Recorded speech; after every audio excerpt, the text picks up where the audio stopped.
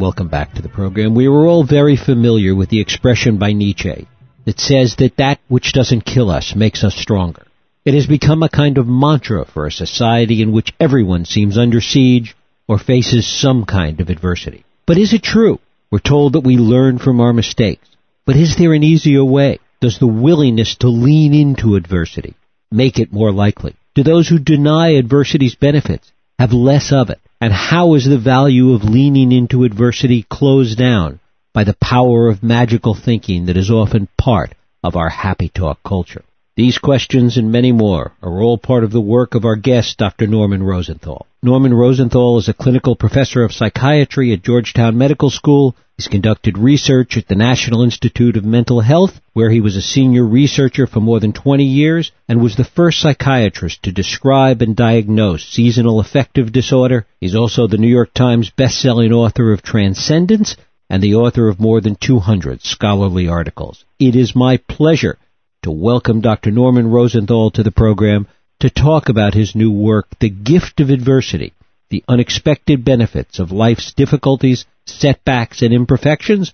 Norman Rosenthal, thanks so much for joining us. It's a pleasure to be here. Great to have you here. It does seem as if there is a huge range by which people deal with adversity. Some people, as you talk about, see it as a gift. They learn from it. They're able to benefit in so many ways. And yet other people seem to crack, to fall apart in the face of adversity, even sometimes in the face of minor adversity. Talk a little bit about that range of human experience in dealing with crises. You know, I think a lot depends upon an individual's constitution, how they were raised. But the point of the book is that whatever you bring to the table, it can always be improved by thinking about it. Because there are ways of processing things that really will help you to handle adversity more competently. They include just accepting that an adversity has occurred. Sometimes that's a very unpleasant truth that you have to accept. They include making a game plan, regulating your mood and your physiology. What do I mean by that? I mean, besides the usual, getting proper sleep, eating well, exercising, meditation is an incredible tool to help people calm down, steady themselves out. I have found, for example, transcendental meditation to be an amazing tool. It is the subject of my earlier book, Transcendence, but it's also what enabled me to write 3 books in 4 years and revise another one. I had not been able to get to writing for about 8 or 9 years until I started meditating regularly. So in that case, the adversity was a kind of a writer's block, a creative block, which, if you're a creative person, that's an adversity. And that was, broken through by steadying out my system. And in one of the chapters, actually, in this new book, The Gift of Adversity, it's called The Gift of Meditation. And I interview 3 people who had terrible adversities: drug abuse, imprisonment, homelessness, and meditation, amongst other things, helped them get out of it. So all of this is to say, whatever you are and bring to the table initially by virtue of your constitution, there are many specific skills you can acquire that will make you handle adversity more effectively. Is there a danger sometimes that adversity teaches us the wrong lesson? That in the moment, in the crucible of adversity, when we try to find the positive in it, when we try to make that lemonade out of the proverbial lemons, that the nature of the situation sometimes leads us to learn the wrong lessons? And how do we guard against that danger? I think it's a really wonderful question. Let's take addiction, for example. Let's say somebody drinks and then drives, which we know is really a bad thing to do. So somebody drinks and he drives and he's weaving across the lanes and he gets home safely. Hangs up the key where it goes, and he comes inside and says, "There you are. What's this nonsense about drinking and driving? I can do it. I had 4 or 5 good ones, and there you are. I'm home safely, and I can do it again. Well, that's a very bad lesson to learn from that particular incident. He had dumb luck there. That wasn't the gift of adversity. That was good luck that's going to run out like anybody who plays Russian roulette, and that's not what I'm talking about. I'm talking about somebody who wakes up the next morning and says, my God, to think, I nearly went off the road. And I was just so lucky, but an addict won't say that, you see.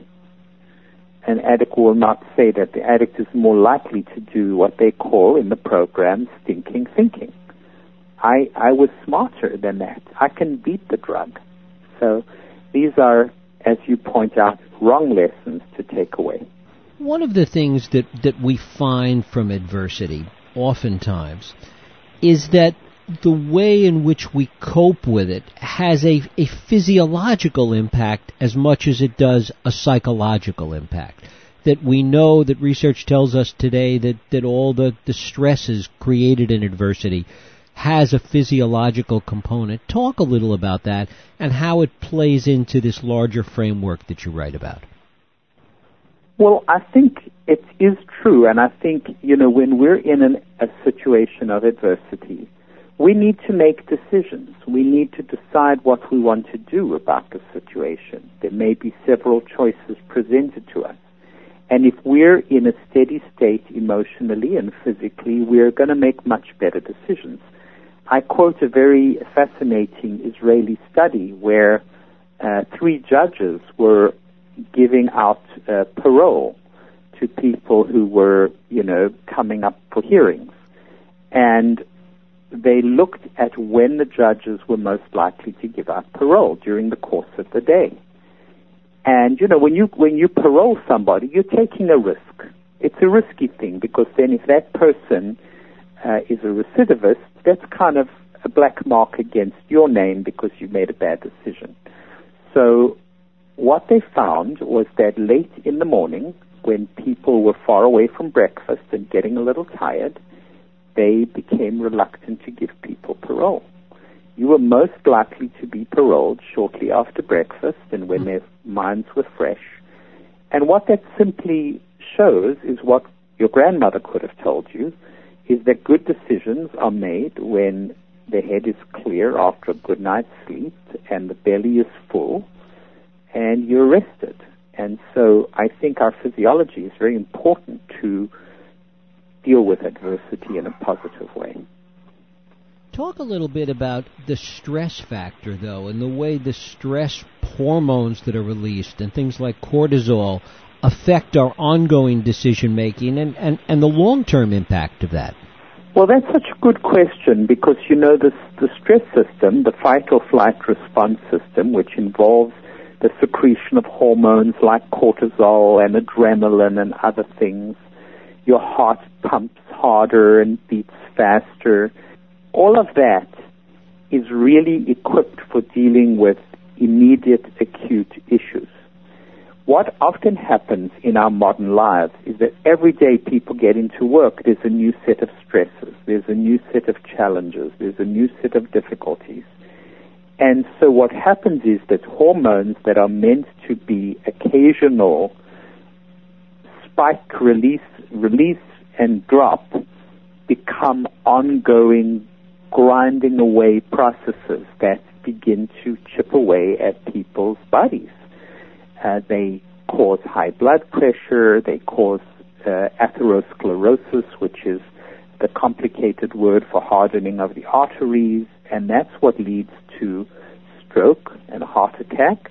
The cortisol and adrenaline that grinds on causes blood sugar to rise, and that predisposes to diabetes. So chronic stress is to be avoided at all costs. And of course there are many things you can do. Again, diet, exercise, meditate, get your sleep.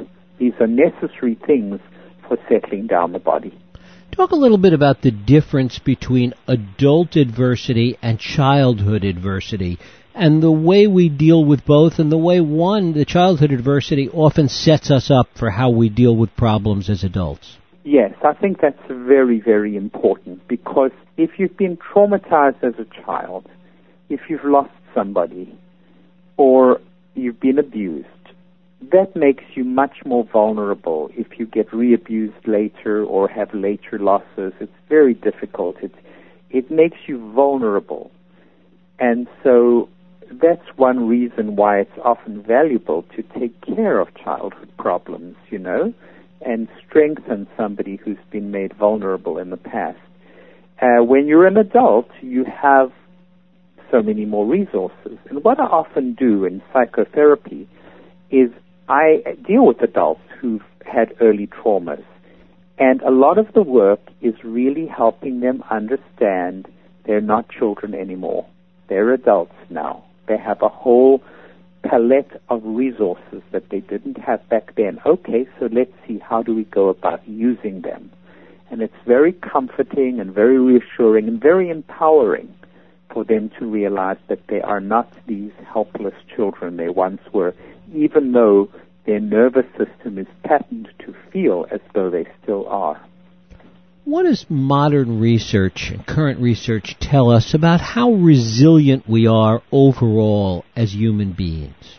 The resiliency literature is rather large, but one study that I'm fascinated by a man named Mark Seary, they took these people and asked them how much adversity they had in the past, and they divided those people up into three categories. Those who had no adversity, a medium amount, and a huge amount. And it turned out that the ones that had had moderate amounts of adversity were the most resilient as adults. They challenged these people by dipping their arms into icy cold water or giving them an intelligence test and seeing how much did that upset their nervous systems.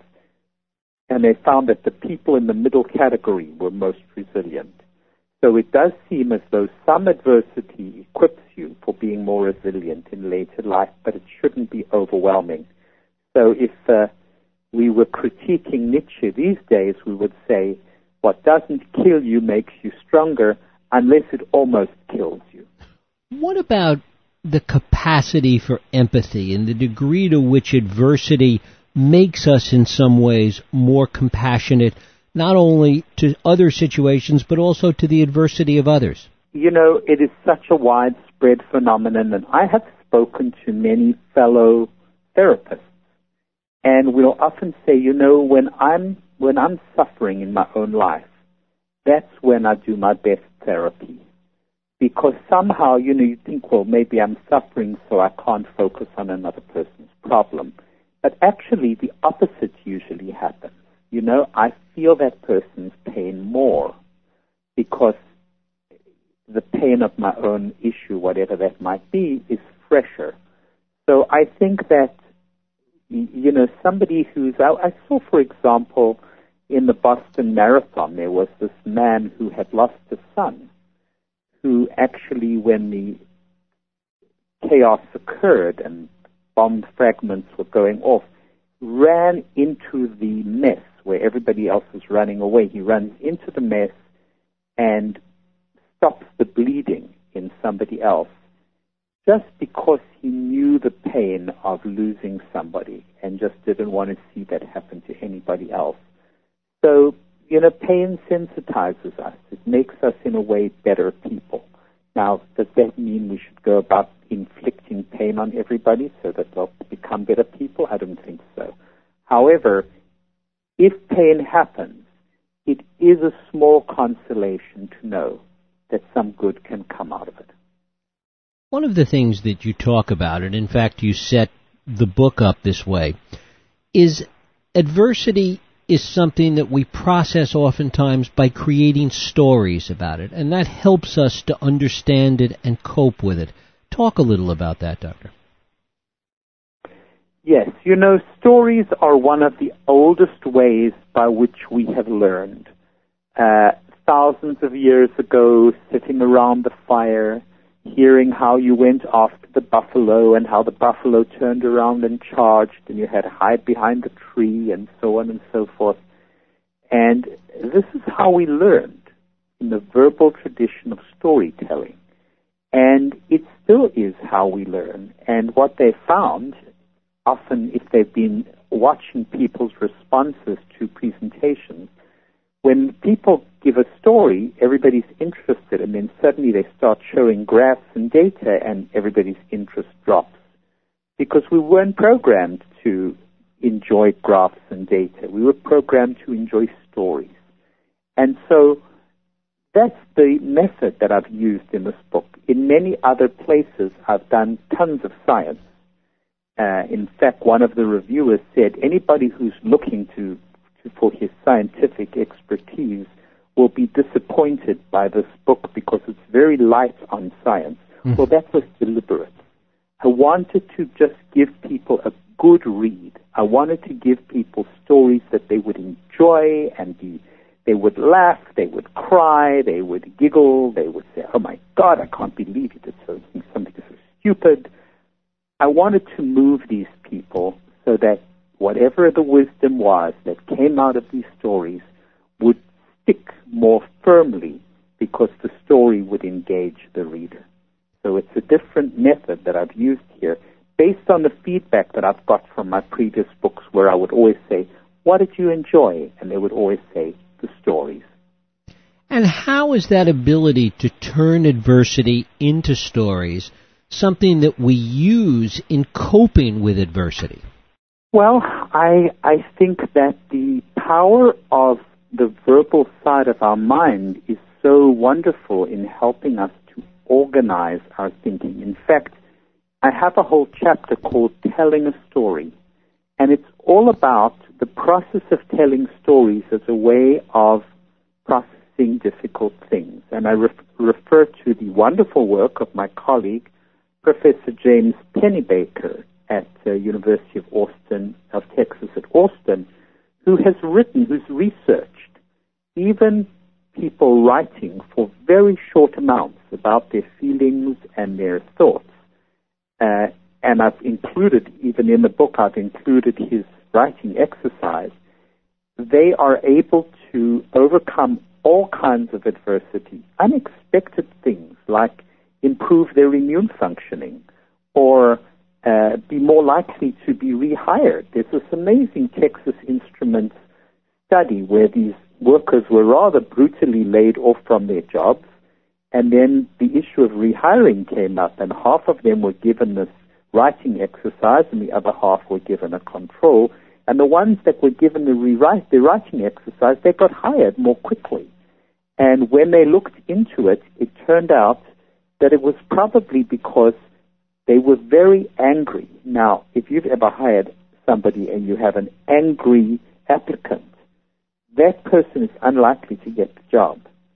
But if they process their anger and say, well, you know, this happened, but that's what's happening with the economy, and that's the way the world works, and now I'm looking for another job, you're more likely to hire that person because you don't want somebody with an attitude.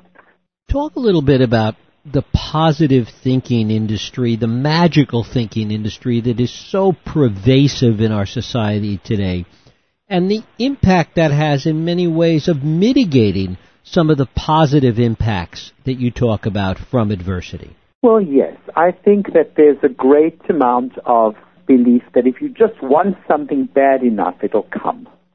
Well, I'm all in favor of dreaming big dreams, imaging what you want. But then, in my experience, maybe yours is different, you have to set about working to get that. It doesn't just land up in your mailbox, in my experience. Maybe I'm just unlucky. But, you know, what I've heard, and it's attributed to Gary Player, the golfer, and many others who have said, you know, the harder I worked, the luckier I got. In my experience, luck mostly comes with hard work. It doesn't just come out of the sky. Some people get the Powerball and the lottery, but they're very, very unusual. And many of those people are actually quite unhappy according to research. So I think maybe you really appreciate the treasures that you work for as opposed to the ones that just fall out of the sky. Which really sets up the larger question in all of this, which is the kind of object of the exercise. Is the goal of learning from adversity to be better as human beings, to be more compassionate human beings, to be better in the world? Or is happiness in some way some kind of end in itself? And if so, should it be? That's a wonderful question. Well, I know a professor who used to say the goal in life is to do well by doing good. And I think what that embodies is the idea that it's not either or. I think happiness is very important. I think people ought to be happy to the extent that they can. I don't believe we're here in order to be miserable. So I'm all for people being happy. But happy people are more likely to be kind people. They're more likely to be generous people because they feel like they have an abundance and they want to share that. So I think the two go together. And I am a great believer in people getting happier, and I'm also a great believer in people sharing that joy and sharing their fruits with others. If we're too happy, though, do we become too complacent? Does that set us up to not deal with adversity in as effective a way? Yes. Well, I, for example, have treated a lot of people with bipolar disorder, and in the manic state, people are just too happy. There's dancing and there's singing, and then maybe there's absolutely nothing to dance and sing about. And so you can be too happy if it's disconnected with the real world. On the other hand, sometimes I have felt just a little flash of envy at people in a manic state. I remember a woman was admitted to our ward, and she came in with a gorgeous green dress that she could not afford. It was way over. And we were interviewing her. We all had our white coats on, and we were interviewing her. And I said, you understand this is way out of your budget, and was this perhaps a bad judgment? And she turned to me and she said, look at you all. You look like a bunch of dead ducks. I've always wanted this dress, and I'm glad I've got it. So at that very moment, my heart went out to her, and I thought, okay, for a moment, let the happiness be out of proportion. That's okay. And we spoke many times after she got straightened out, and we laughed at that together. Dr. Norman Rosenthal, the book is The Gift of Adversity, The Unexpected Benefits of Life's Difficulties, Setbacks, and Imperfections. Doctor, I thank you so much for spending time with us today. It's been my pleasure. Just want to let you know I have a website, which is normanrosenthal.com, and people can come check me out on Facebook and Twitter as well. Thank you. Dr. Norman Rosenthal, The Gift of Adversity. We'll take a break. I'll be right back.